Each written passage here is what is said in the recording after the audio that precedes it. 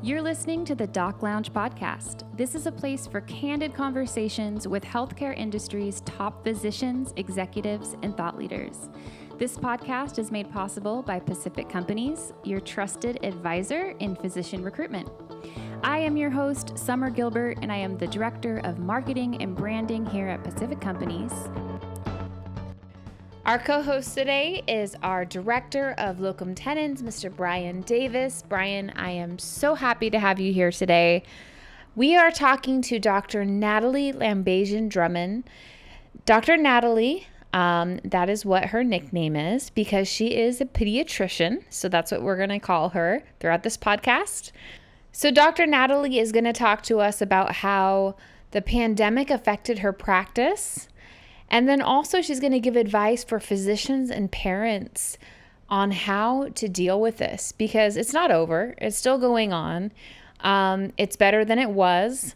But we are going to get her expertise on this topic, and no one better to do this than Dr. Natalie herself. So thank you so much for joining us, and let's get started.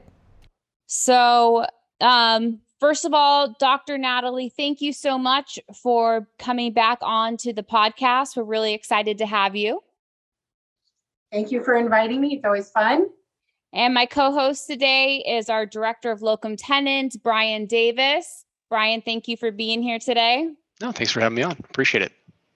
Today, we're going to discuss the pandemic and how it affected you as a pediatric specialist during the pandemic and then how it is now. So if you kind of take us to the beginning during the pandemic and safety protocols and all of that, how was it being a pediatrician in the thick of the pandemic? Well, I have a slightly different experience because I'm independent. I make my own rules. So I chose to stay open the entire time. So I didn't miss a day. A lot of large medical groups, their medical directors made the decision to shut down and move everything to telemedicine. So my experience was a little bit different. I think what's interesting is that a lot of us, when we really think back, in January or February of that year, a lot of us actually had what we thought was influenza, although we kept testing negative for influenza. And we all kind of, it's pretty rare that doctors that have been in practice for a while get sick. We get a lot of immunity from all the exposures that we have. So when something really takes us down, we're like, what is this? So looking back, I'm fairly confident I had the original OG strain of COVID at the beginning of February before we started heading into lockdowns. And a lot of people that I've talked to in like the ERs and the ICUs all kind of had the same story.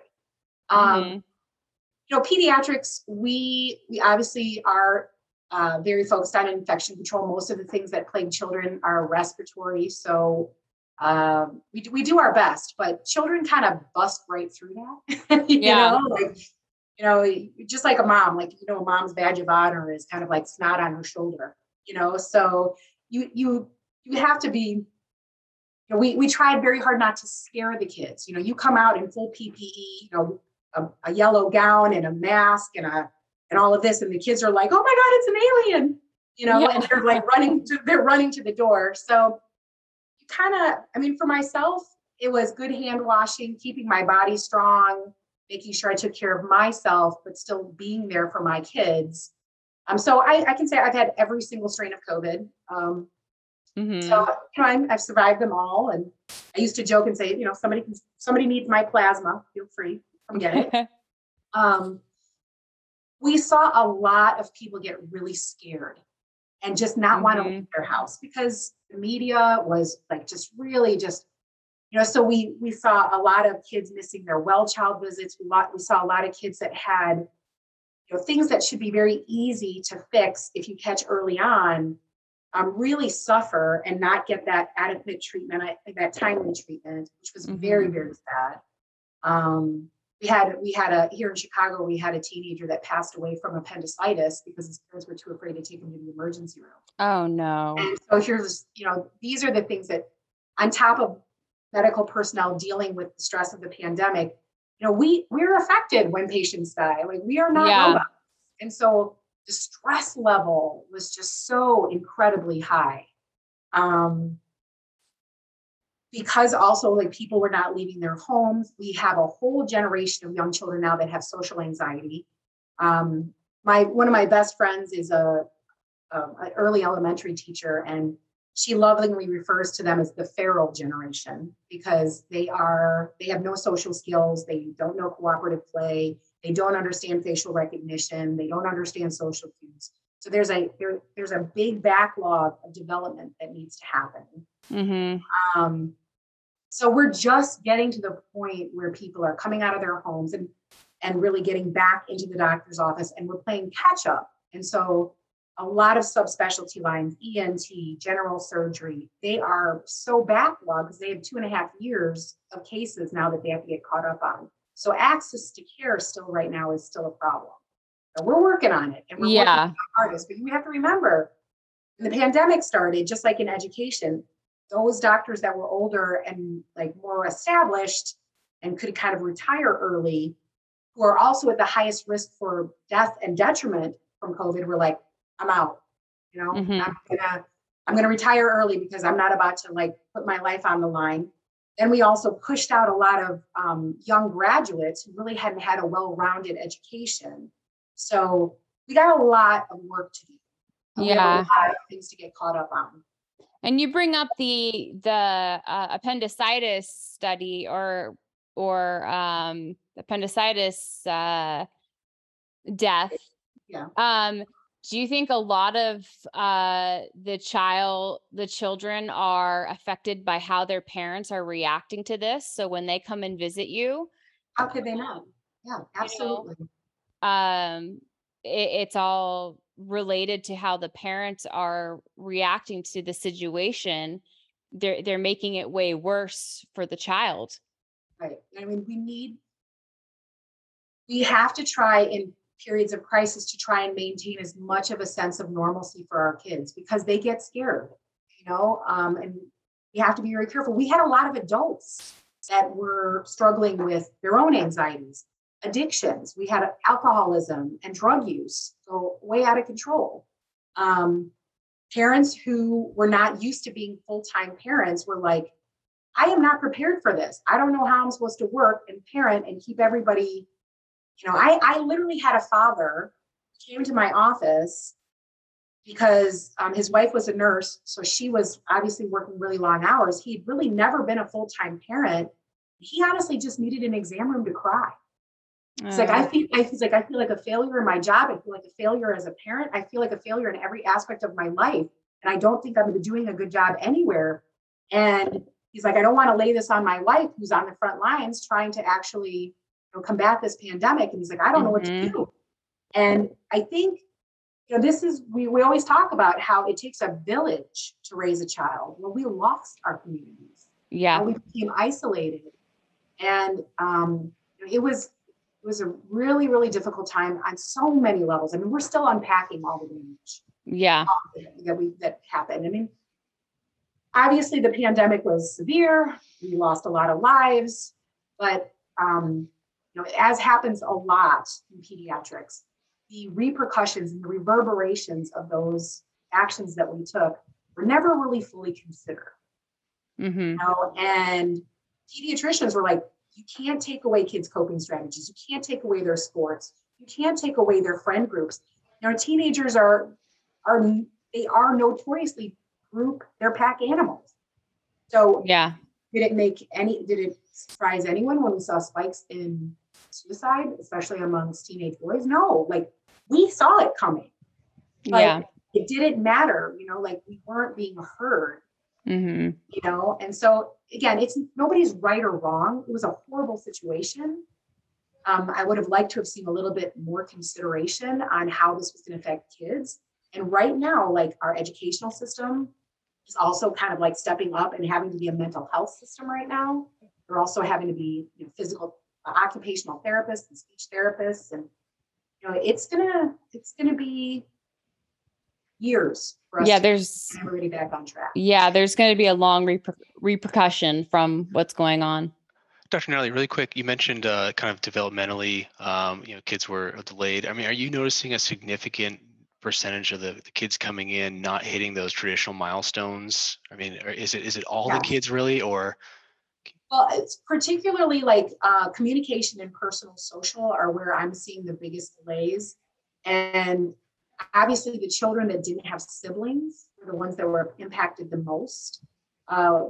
Here in Illinois, our early intervention system did their very best, but they stopped doing in-person visits. It's really, really hard to provide speech therapy and occupational therapy services through a webcam.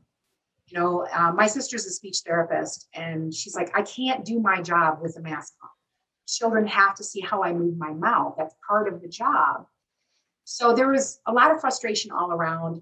But yeah, especially the children who, when they were entering the pandemic, were around 18 months to 2 years, which is when we're starting to move towards interactive play and group dynamics, turn taking.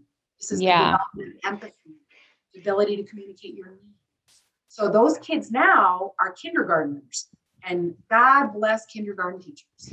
God bless them. There's a special place in heaven where they get to live, because it's like herding feral cats, and they're amazing. But even they'll tell you their class sizes are bigger than ever. There's a lot of teachers that have left the profession. They don't have support. Everybody's scrambling. And who pays the price at the end of the day? Kids. Yeah. So the kids. Absolutely. Now let's kind of move into the vaccine. So as a physician, you said that you kind of control your own practice, you have your own practice. So you weren't necessarily forced to get the vaccine, but I'm sure a lot of your peers were. How do you feel about that? Well, I did take the vaccine because I still have inpatient privileges. And it was one of the, we kind of, all of us in medicine stepped up. We did our part. We knew, we knew this was an experiment. We had no idea how mRNA vaccines were necessarily going to affect us. We had limited data. But if anybody was going to experiment on anybody, let it be us. That's kind of where we all stood, I'm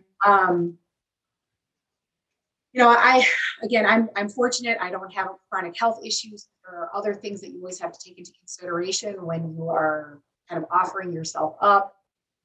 So I did take that leap, and I took it, and I said, listen, I hope this gives a lot of really good data so that, the people that may have other comorbid conditions, like we can figure out what's the best way to control this pandemic.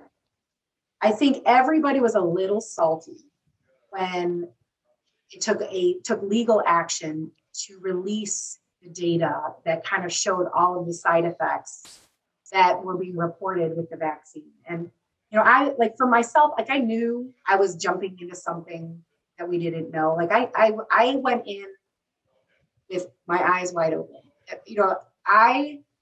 I'm a huge advocate for informed consent.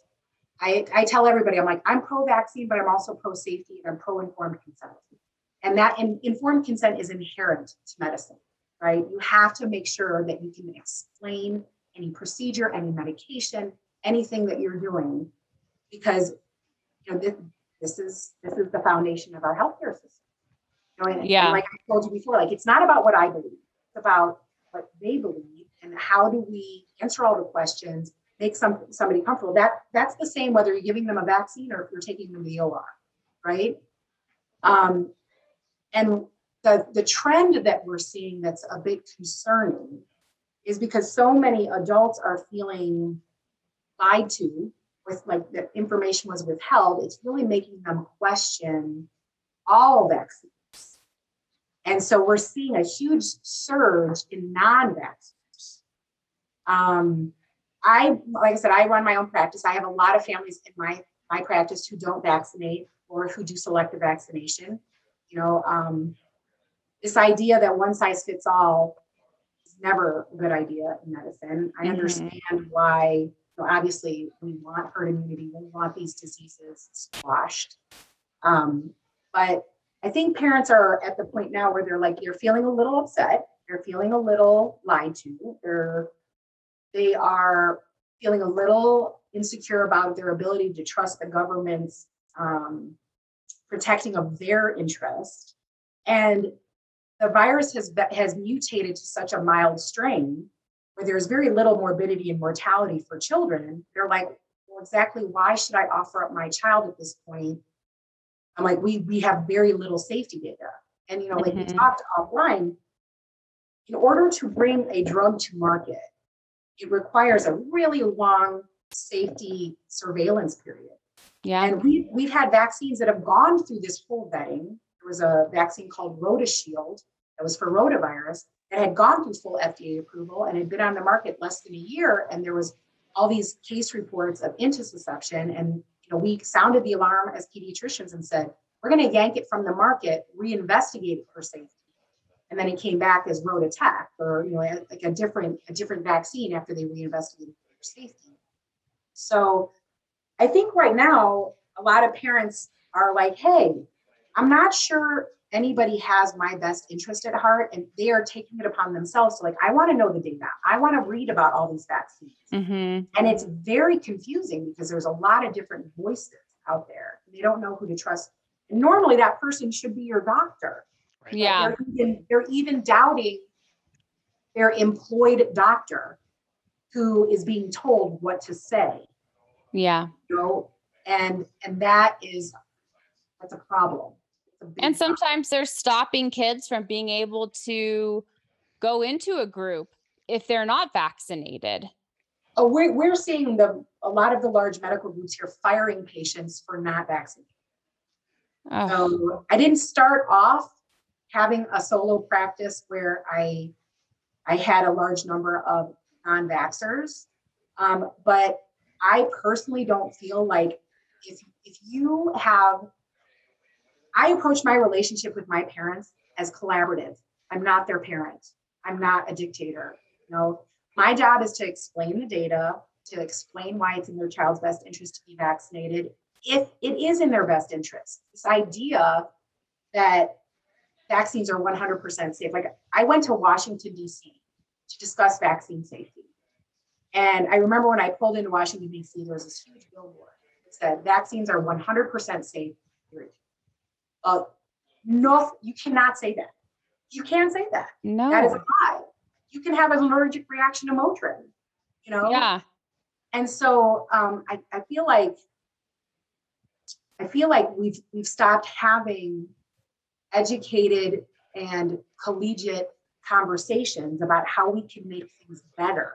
So one of the things that I challenged the senators when I was talking with them about was pull the DTaP insert. And I said, okay, let's take a look at the clinical data. And in the DTaP insert, it said there is a 0.09% neurological complication.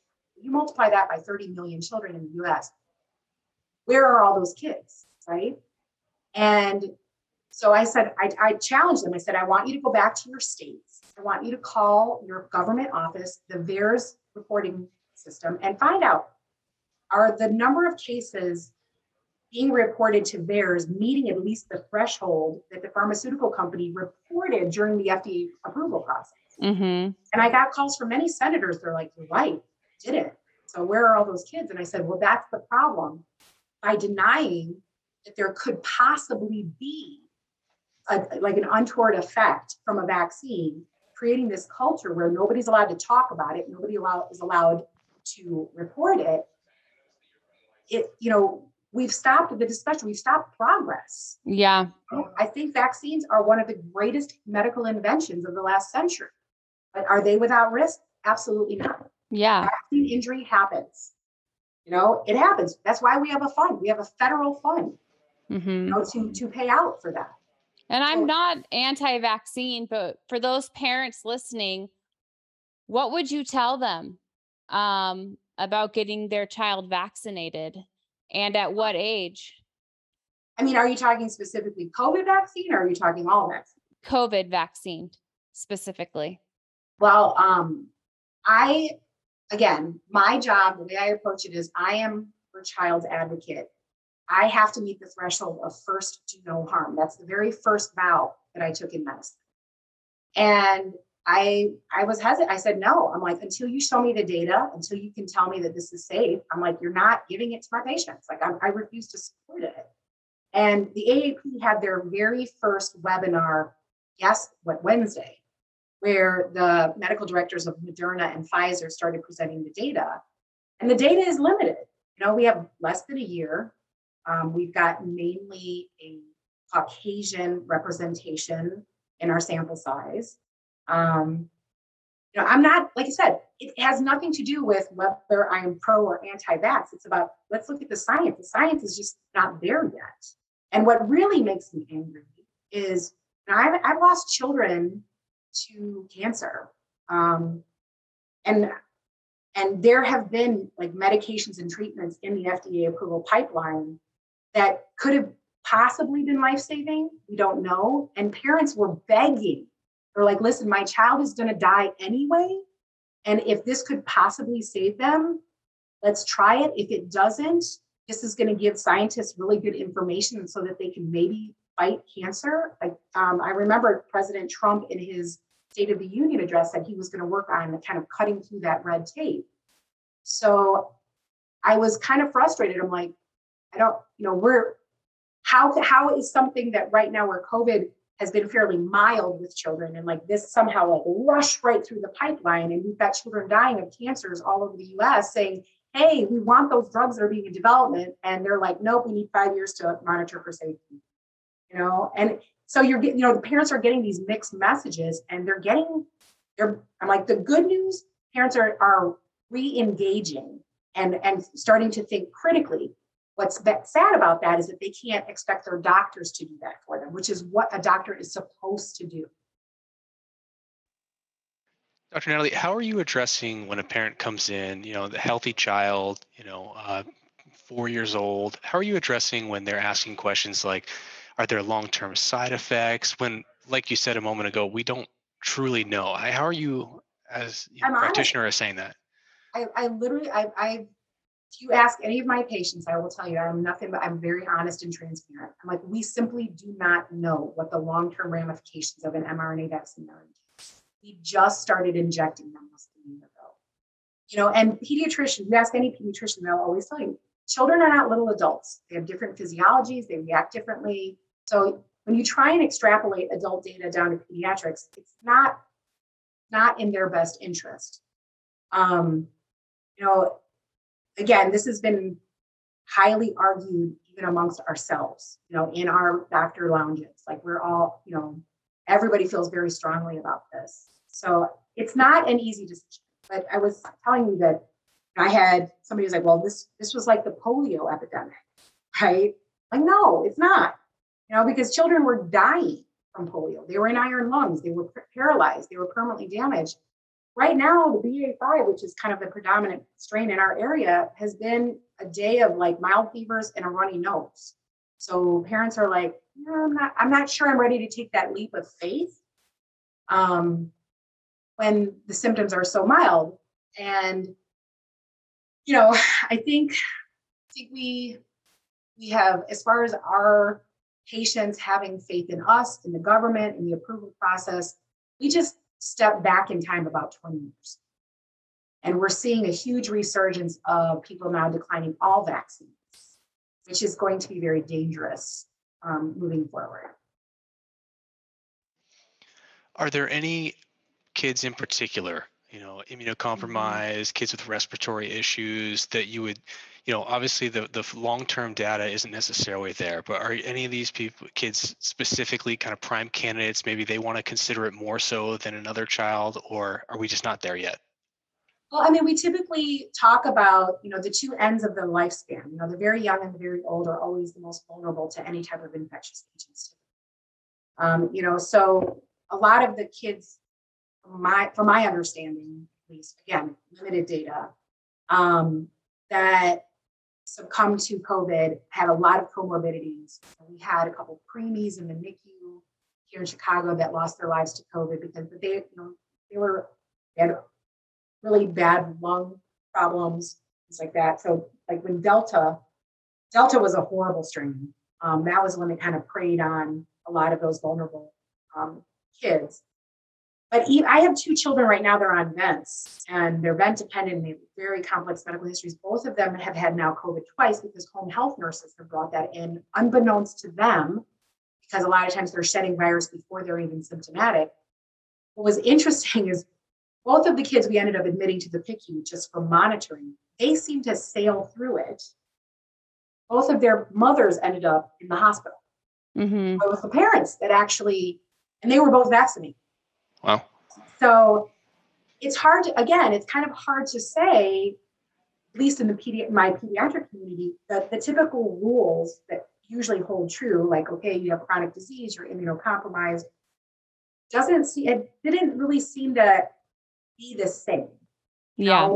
So, obviously again, it's always weighing your pros and your cons. People have forgotten, business has forgotten that medicine at its core is an art, not a science. We talk about the practice of the art of medicine. It's about knowing your patient, their individual characteristics, looking at everything in, not in protocols and pathways and all of this, but what's going on in this particular situation and how do I think critically about this situation and make the best decision for my patient. Yeah. So, I have children with Rett syndrome. I have kids that have chronic lung disease. That is a really difficult decision to sit down with parents. A lot of my parents opted to not vaccinate, but to homeschool and kind of segregate their kids. Mm-hmm. We're just not willing to go there just yet. Yeah. This is a very important subject because this is new, having this available to children. Yeah, like I said, for any new treatment, any new medication on the market, any new vaccine, I always look at it through the lens of, does it meet the threshold of the very first vow that I took in medicine, which is to first do no harm? And it doesn't matter whether it's the COVID vaccine or a new medication that's on the market. If I'm just not there, I'm just not there. Now, this is why it's important for drug reps and pharmaceutical companies and CME companies to be able to educate us to try and get us there, right? Mm-hmm. It was radio silence this entire pandemic. Like I talked to my friends who are pharmacists, they were getting injections that had no package insert. And even pharmacists were like, we're very uncomfortable about this. Like we're injecting things into arms and we don't even have a package insert or data to look at. We are also scientists, and it's our job to read the science, digest the science, and explain the science to our patients. And there kind of was this paternalistic approach, like, oh, well, you need to they respect you. And so therefore you need to tell them that they need to do this because it's what's best for them. And you just have to take us on faith. And I'm like, yeah, that's not my job. My job is not to take you on faith. My job is for you to tell me the science, and then for me to decide whether or not I think it's a good option for my patient. Yeah. Are you seeing side effects now that it is available? I had two my teenagers who developed myocarditis after receiving the COVID vaccine. Okay. And again, we still don't understand why that happens. And, some of the most compelling research is coming out of Europe. So I have to say the Israeli health ministry Israel and Germany really impressed me through this whole pandemic. Their health ministries have been amazing. They've been very reactive, very involved, very transparent. So most of the data that I've been watching has been coming out of those two places. And these were boys? They were both boys. They were both healthy athletes who started experiencing kind of like shortness of breath, and they kind of described like a heaviness to their chest. Okay. So they did develop some myocarditis. Now they are recovering, and just like they did say, most of the kids typically recover from it. But what really bothered them is they were out of play. They weren't allowed. These are kids that sports is their world, and then now the cardiologist is saying, sorry, you can't participate in sports for the next 6 months. And they'd already kind of like, people don't understand that those sports are their coping strategies for life. It's more than just a game for them. Like, this is how they work through their stress. This is their social connection. So it was a huge hit to their life, and they were very depressed, and we had to work through a lot of mental health issues after that. When I'm like, sorry, the cardiologist says you can't play. Mm-hmm. And we don't understand, why did two healthy boys develop this? Yeah. Those are the questions. How old were they, if you don't mind me asking? One was 16. The other one was 17. Okay. Yeah. Yeah. And one of them Gosh, was that's scary. he was a star athlete. He was trying to get his scholarships. He got pulled from play. So he really had a hard time. Mm-hmm. No. So Yeah. that's the That's thing. scary. So yeah, there is no right or wrong, like life exists in the shades of gray. Mm-hmm. This is where we need to have open dialogues, not only amongst ourselves, amongst scientists and health professionals, but with our patients. And we have to be honest and say, yeah, look, we don't know. We need to weigh the pros and cons in your situation. And we have to make an educated and informed choice. Yeah. And we then live, when we've done that and we've met that threshold, there are consequences. We deal with the consequences with clear conscience. And I think a lot of parents and patients were like, yeah, nobody warned me this could happen. And I blindly walked into this. And now they're angry. And now I'm having problems getting my college students to take their Men B vaccine, which is absolutely necessary if they're going to be living in dorms. Yeah. And that's again another tragedy. Yeah. Are you finding that on kind of the other side of that spectrum, the people that come in and are saying, yes, I want my child to be vaccinated, specifically for COVID, are they asking the same questions? Are they kind of as detail oriented with their fact finding on that, or are they just saying, let's do it, let's move on? So a lot of my families that were early volunteers basically are now coming to me going, oh my gosh, do we need to do an echo? Can you do an EKG? Like there were pediatric practices that wouldn't clear kids for sports who had received the COVID vaccine unless they did an EKG. And I remember calling the AAP going, are you guys going to comment on this? Like, like we've already talked about how doing routine EKGs on all athletes was not it was not the right thing to do based on the data that we had looked at. But now does that recommendation change with these concerns with myocarditis? When should we be monitoring these kids? How long after should we? Again, everybody was like, oh, we don't know.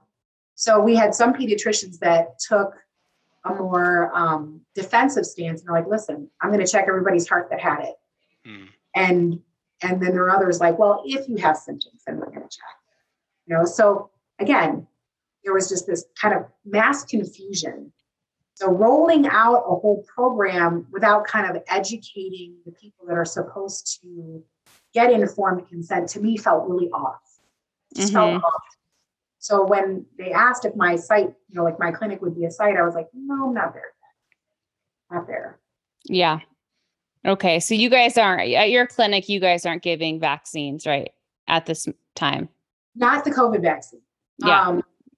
The state of Illinois, again, I can't talk about other states, and this may have changed, but part of, and when you decided to be a COVID site, it was mandatory enrollment in a program here in Illinois called the iCares program, which basically allowed the government and the state to get into your patient's charts to look at their vaccines.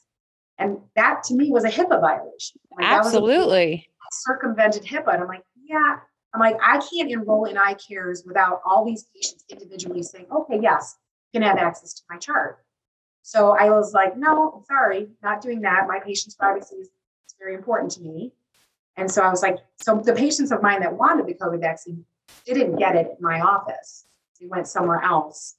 And that was, again, another important thing. Like, I understand we are in an emergency use. I understand we're in a pandemic. That doesn't mean I have to throw HIPAA out the window. No, yeah. And I always wonder that with employers and certain situations where they're like, you can only do this or you can only work here if you have your vaccine.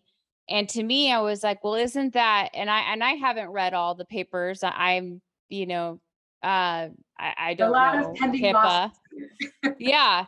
And so that's definitely, as a physician, asking someone that is a HIPAA violation. Right. It's just like, oh, have you ever been treated for an STD? How is that relevant to me doing my job? Yeah. It's hard.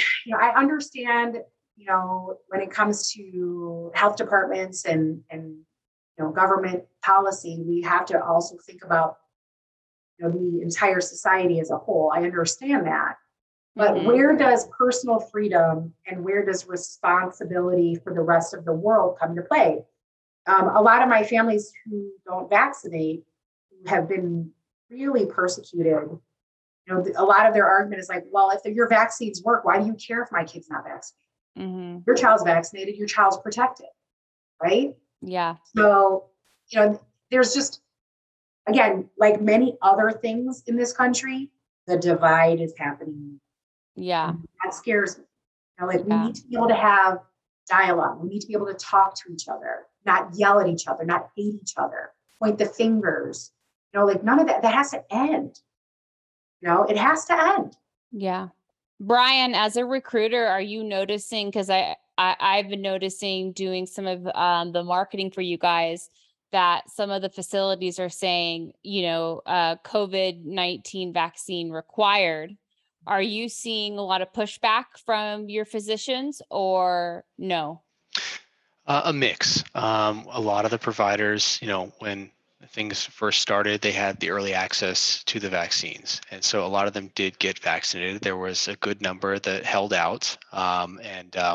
They have given multiple different reasons. And unfortunately, some providers that don't believe necessarily just in the science of it have been forced almost sometimes to resort to other exemptions, you know what I mean? And leaning on, be it religious exemptions or anything else, because the healthcare organizations really are enforcing it and requiring it. And more of those exemptions, even as time goes on, are actually disappearing. You would think it would be the opposite, potentially, that there'd be more reason that people could have exemptions for it. It's actually quite the opposite. They're just really cracking down, saying you are not stepping foot in this hospital unless you are vaccinated as a provider.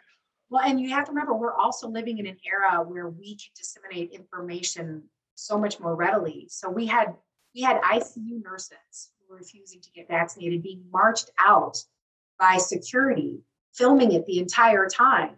You had police officers being told that they couldn't report for duty, and it's all out on social media and TikTok and Instagram. And, so it really is a very different age right now. Again, we just weren't ready for this. How this was going to really go down. And I believe that your body is your own. You have the right to put anything to do to it, whatever you want. And, this idea that if you don't do what you are being told to do, are we going to start firing diabetics who eat cake? Or the guy who has asthma that chooses to smoke? Where does it end? Yeah.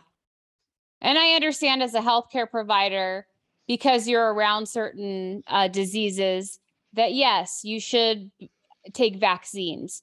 But those vaccines have, like we were talking about, took 10 to 12 years of studying and testing before they became available to the public and approved by the FDA. And now we're changing the rules, and we're making people get something was brought to market in less than a year. Right. And there were early studies, like Israel's doing a study looking at how the mRNA protein was coming out through the ovaries. So there was concerns about reproductive issues. A lot of women that were in medicine were like, listen, I'm trying to have a child. We have no idea what this does. I'm not, pregnant women were always hands off. You couldn't even give them Tylenol without talking to the OBGYN, right? I used to moonlight in the ER. You had to, once they were pregnant, it's like they were off limits, So all of a sudden they're like, oh, no, you need to take this. Like, what? Wait a second. Where's the safety data? Is it category C? How do we know it's a category C? It's just kind of like that kind of safety rating. And I talked to a lot of my OB/GYN friends who they themselves had concerns, and they were like, yeah, but we're being told by our medical directors that we're not allowed to say no. Yeah. And that, when doctors are put in an ethical conundrum, they don't react well because we are bred to be leaders in our community. Unfortunately, I kind of feel like that trend is changing, which kind of scares me a little bit because there's this whole checks and balances that's inherent to the system that is kind of being disrupted. And at the end of the day, the people that are going to, the patients will suffer. Yeah. You know? Brian, as a parent, what's your biggest concern? What's one of your biggest concerns about your children and this COVID-19 vaccination? I think there's two things really. I mean, I think one, we've been through it now. My son's going to turn 3 years old next week. He's been enrolled in daycare the entire time, just a cesspool of germs of any sort of thing. And I think that because he's been in it for 2 years and he's thankfully never tested positive for COVID, he's had normal, colds and whatnot. My concern is at this point, does he need it? He's gotten through the first 2 years. One, does he need it? And two, do we know the long-term effects? Given the fact that he's been 2 years, he's done fine and whatnot. Those are probably my two things. And Dr. Natalie, I think what you touched on earlier about informed consent. I think, when I go for that 3-year-old checkup, I mean, it's just about asking questions. I think that's what's most important for parents, right? And really understanding what's best for your kid, I think is what I'm hearing you say. And people can make the decision at that point, right? I 1,000% agree. Well, and here's the other thing too. So there was some preliminary data when they contact traced, I think it was Finland, I'm remembering correct, where they couldn't find any transmission from a prepubertal child to an adult. And they talked about how it appeared that the viral load in children was much lower and that they didn't aerosolize, right? So that was kind of like, okay. So is your son testing negative because his viral load is low and therefore is under the threshold of our detection test? Because if I were to draw blood on him and look for antibodies, would I find antibodies even though he never tested positive? And I have a lot of kids whose parents were like, I want to check antibody status before we consider vaccinating, who never tested positive, but when I checked their antibodies, were robust antibodies. Yeah. So it's interesting. So that's another option. Again, I'm very grateful. I have a very educated and engaged patient population. I'm one of those doctors. I love it when my patients question me. I'm like, challenge me. Let's get to the answer together. There is a lot of doctors and there are a lot of institutions where that is really not treasured. Yeah. Gosh. Well, thank you so much for educating us. I mean, and it sounds like you're still being educated daily on what's going on. I tell my patients, I've been an active student my entire career. I've got like more degrees in my account. And the more I learn, the more I realize I know nothing. We know nothing. Yeah. The more educated you get, the more you realize, my gosh, there's so much to know. And you don't know so much. So you just got to be honest. Yeah.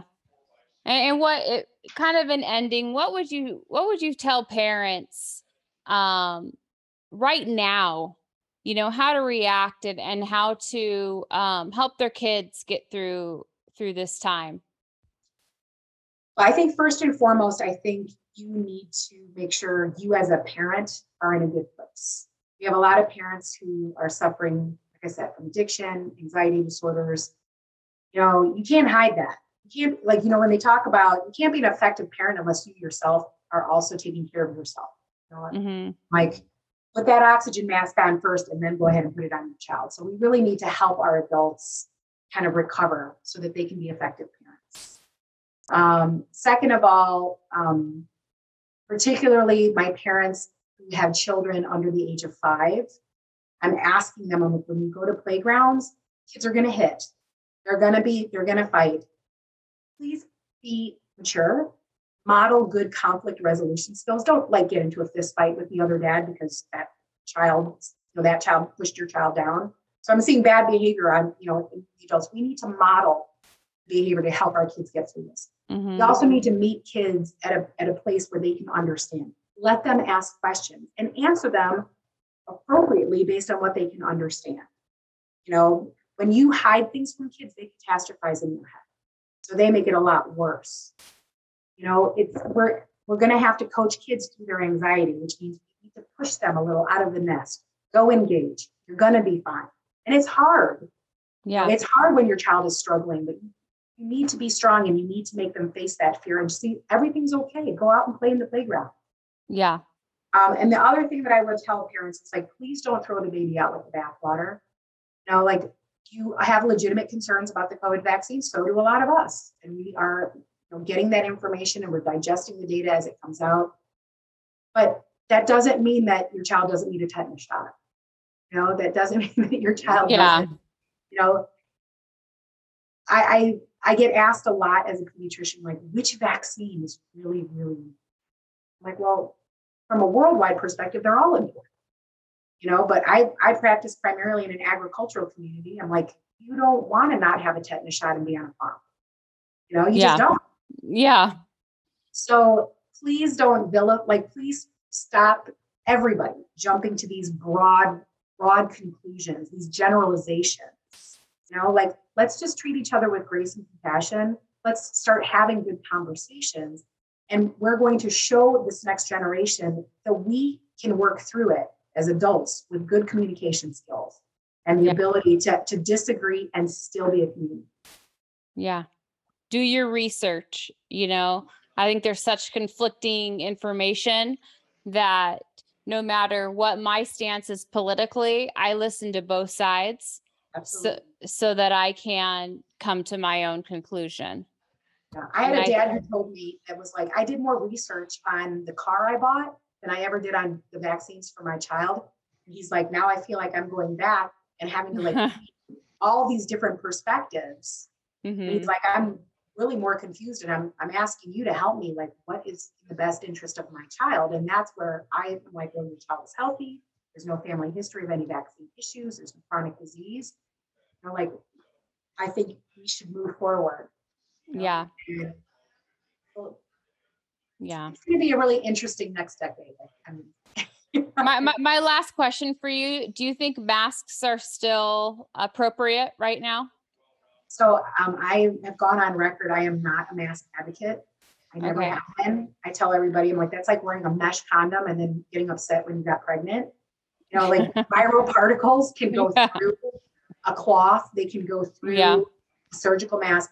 I worked alongside the Navy, and if you're dealing with a respiratory pathogen, you need an N95, you need a tuberculin seal so that those respiratory pathogens cannot get in. I don't personally feel that the developmental hit that children took from wearing all these masks was worth it. And I see the mask that these kids bring in, they blow their nose in it. It's disgusting. They're trading their masks with the other kids in their classroom. I'm like, if you really are asking children to be model infection control agents, I'm like, we've got healthcare workers that aren't even wearing masks properly. Yeah. So I really don't feel like that was the answer. Yeah. And in medicine, we mask the sick, we don't mask the healthy. Yeah. So I really, really, really hope that we don't go back, to a mask mandate. Me too. I just really don't think that it's in the best interest for our kids. Yeah, I agree. Well, thank you so much for your information and for what you do. And for those of you that are listening, Dr. Natalie did do an amazing story about a crazy case, a neurological case, and it was incredible. It's one of our top listened to. So you can go back and listen to that. So let us know if you have any more interesting cases like that. But for right now, for what we're going through, what our world is going through, I think this was an important conversation. And Brian, thank you for jumping in for someone who has, young child, and